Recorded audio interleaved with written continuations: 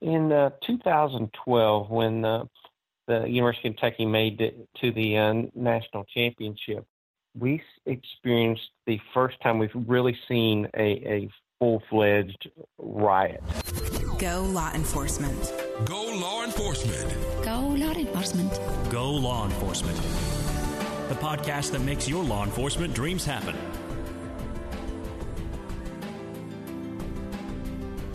University police departments have evolved to face emerging threats. The tragic events of Virginia Tech pose challenges to these departments to provide a safe and secure campus. In this episode of Go Law Enforcement, Chief Joe Monroe from the University of Kentucky Police Department discusses how his agency works to make certain their campus is a safe place to live, learn, and work.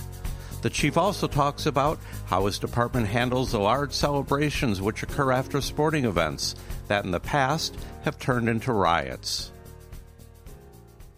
Well, Chief Monroe, welcome to the Go Law Enforcement podcast. Well, thank you, Joe. It's good to be here.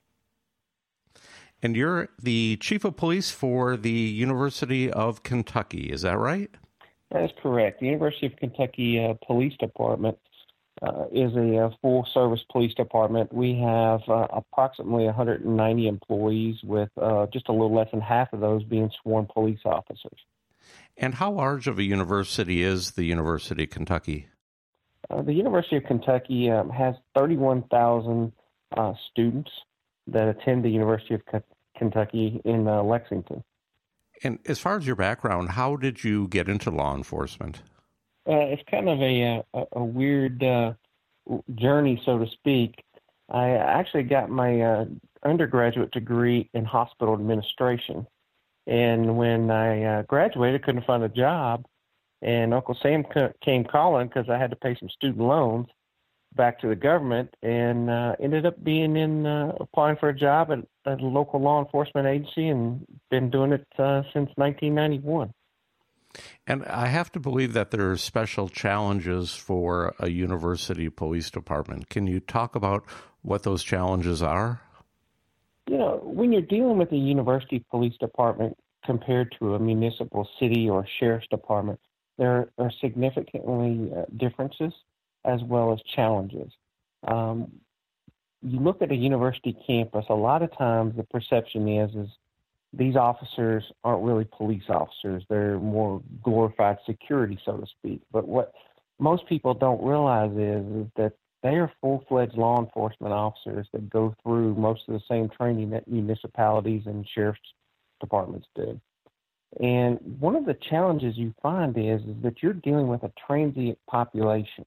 And what I mean by that is every couple of years you're having a complete change in your residents on campus, because most college kids are coming to campus for 3 or 4 years, and they're either graduating or moving off campus, and you're having new ones coming in. So you're really having to put a lot of energy into educating these students. It's the first time away from home for a lot of them.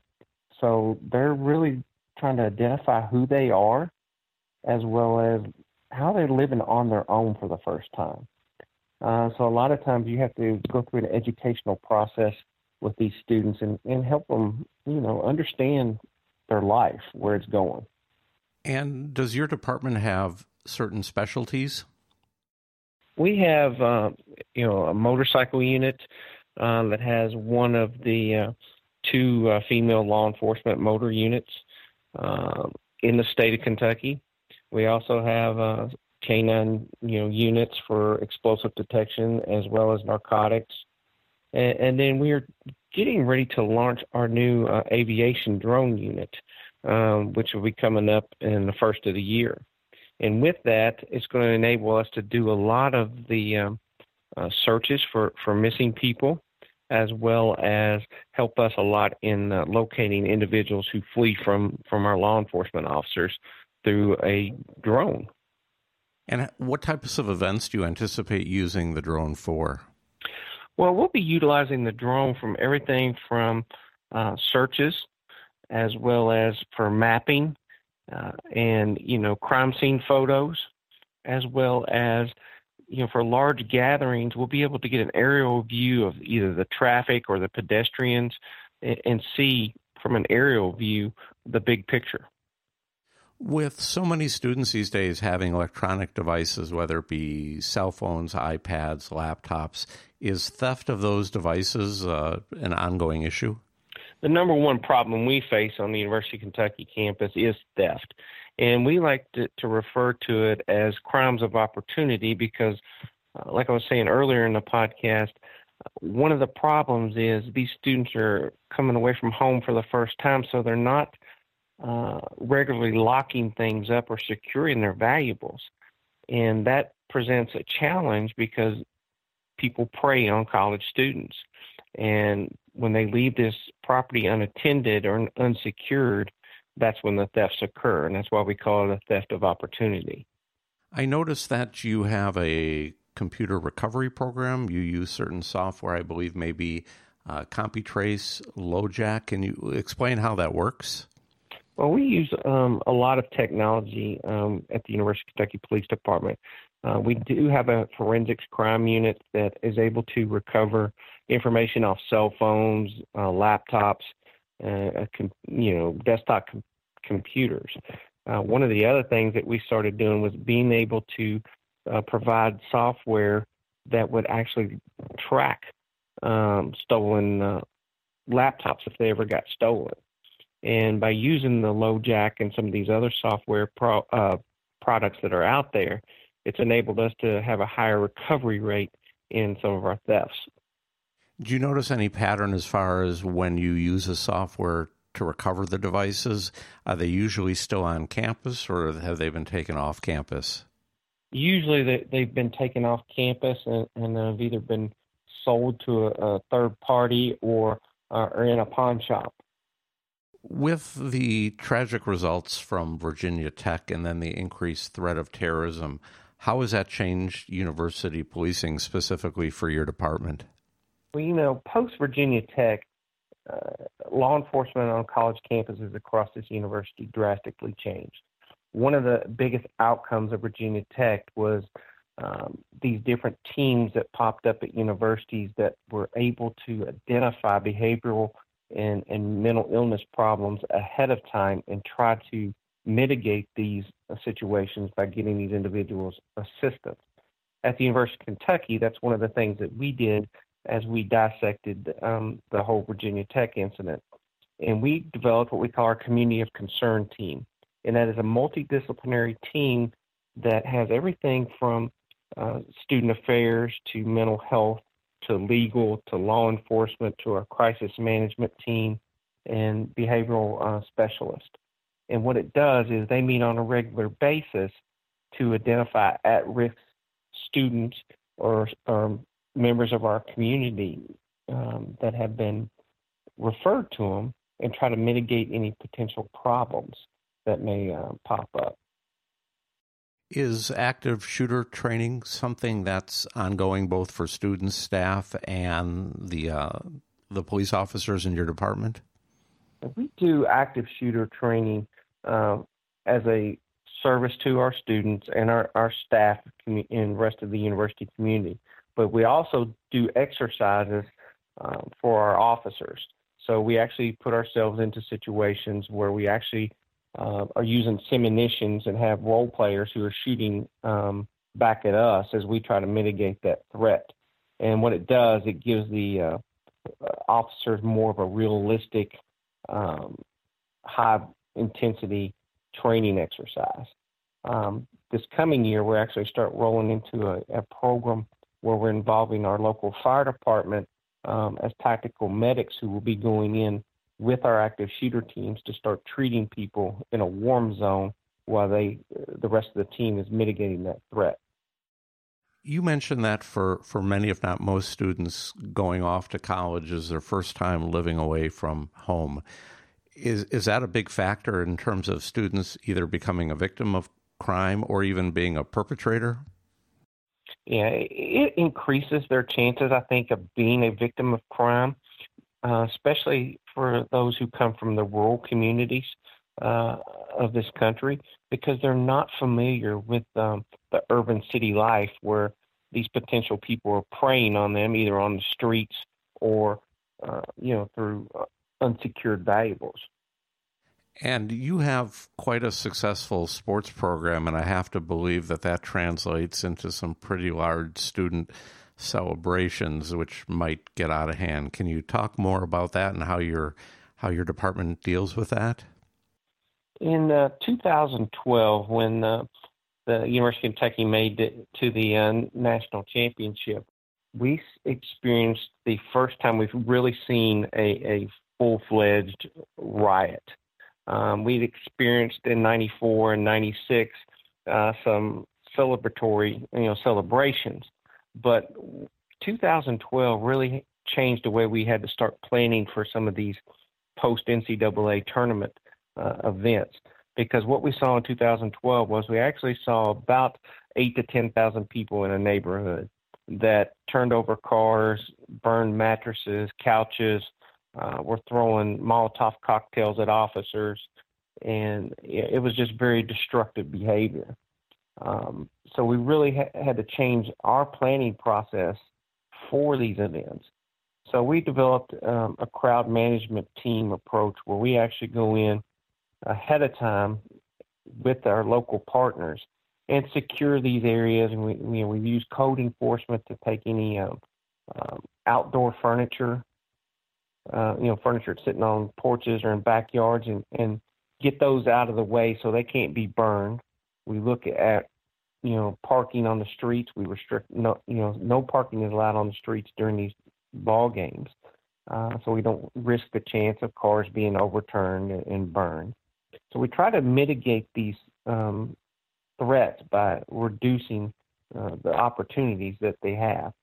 The thing that we found that's been very interesting was the fact that most of the folks who come to these riots are not affiliated with the University of Kentucky. They're non-students. Most of the arrests we have are non-students. Some of them don't even live in the same county. So what we found was that these people, through the use of social media, are following these events and how they're developing, and then they come to these different neighborhoods where it seems to be the big gathering places are, and then that's where they start wreaking havoc.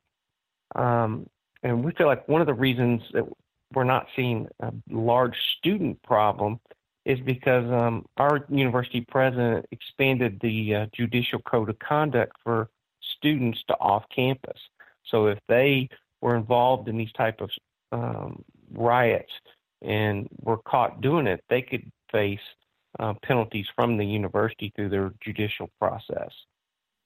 Is handling a crowd that large delicate in the sense of you want to be very careful that the crowd does not turn on you? Yeah, so when you're dealing with a large crowd like that, you've got to think about several factors. And the first one is, your terrain or your environment. The second one would be, what is their behavior? Are they, aggressive or antagonistic towards you, or are they more just happy and celebrating? The happy and celebrating crowd, you usually can monitor those very easily and manipulate them. It's the aggressive crowd who you've got to really be prepared for. And that's where you have to use a lot of crowd control techniques, less lethal munitions, and you end up with a lot of arrests when you're dealing with an aggressive crowd. How much of a factor is alcohol or drugs as far as some of the behavior or the criminal activity that takes place at the university?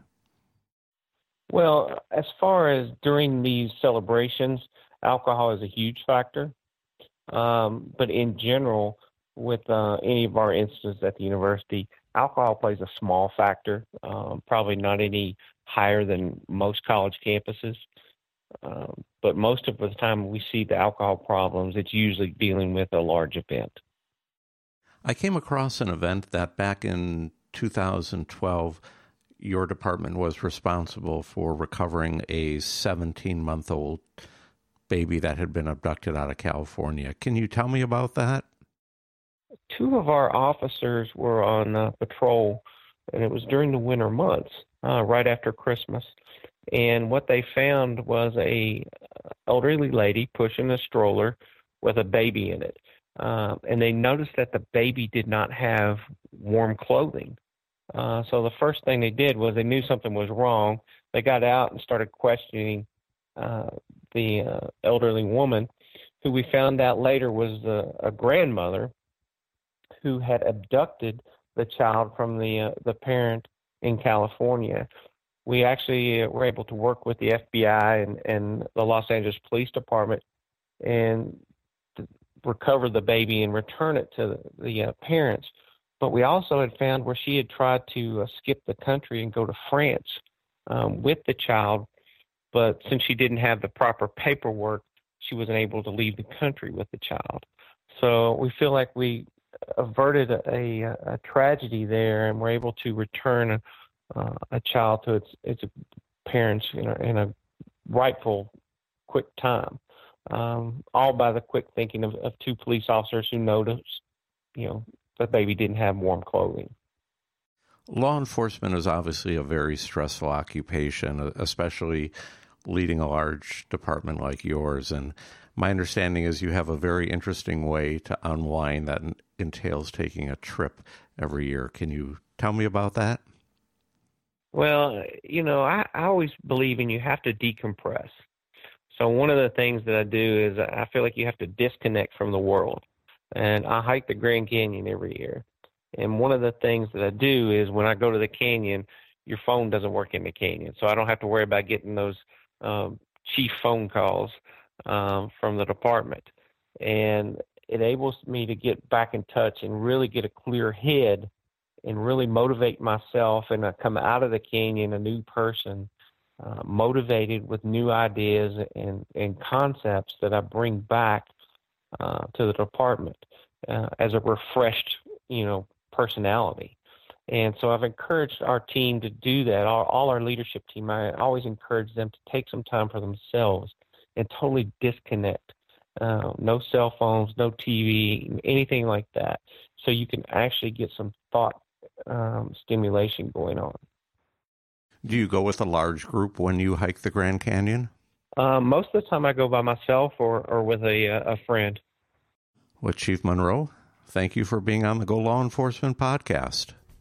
Well, thank you for having me, Joe. If you're looking for a job in law enforcement, check out the largest listing of law enforcement jobs on GoLawEnforcement.com. To help you get that law enforcement job you want and deserve, we've put together a special guide for you. 7 inside tips to get a law enforcement job fast. You can get the guide for free just by going to JobTipsNow.com. That's JobTipsNow.com. If you enjoyed this podcast, please leave us a review on iTunes. Thanks for listening.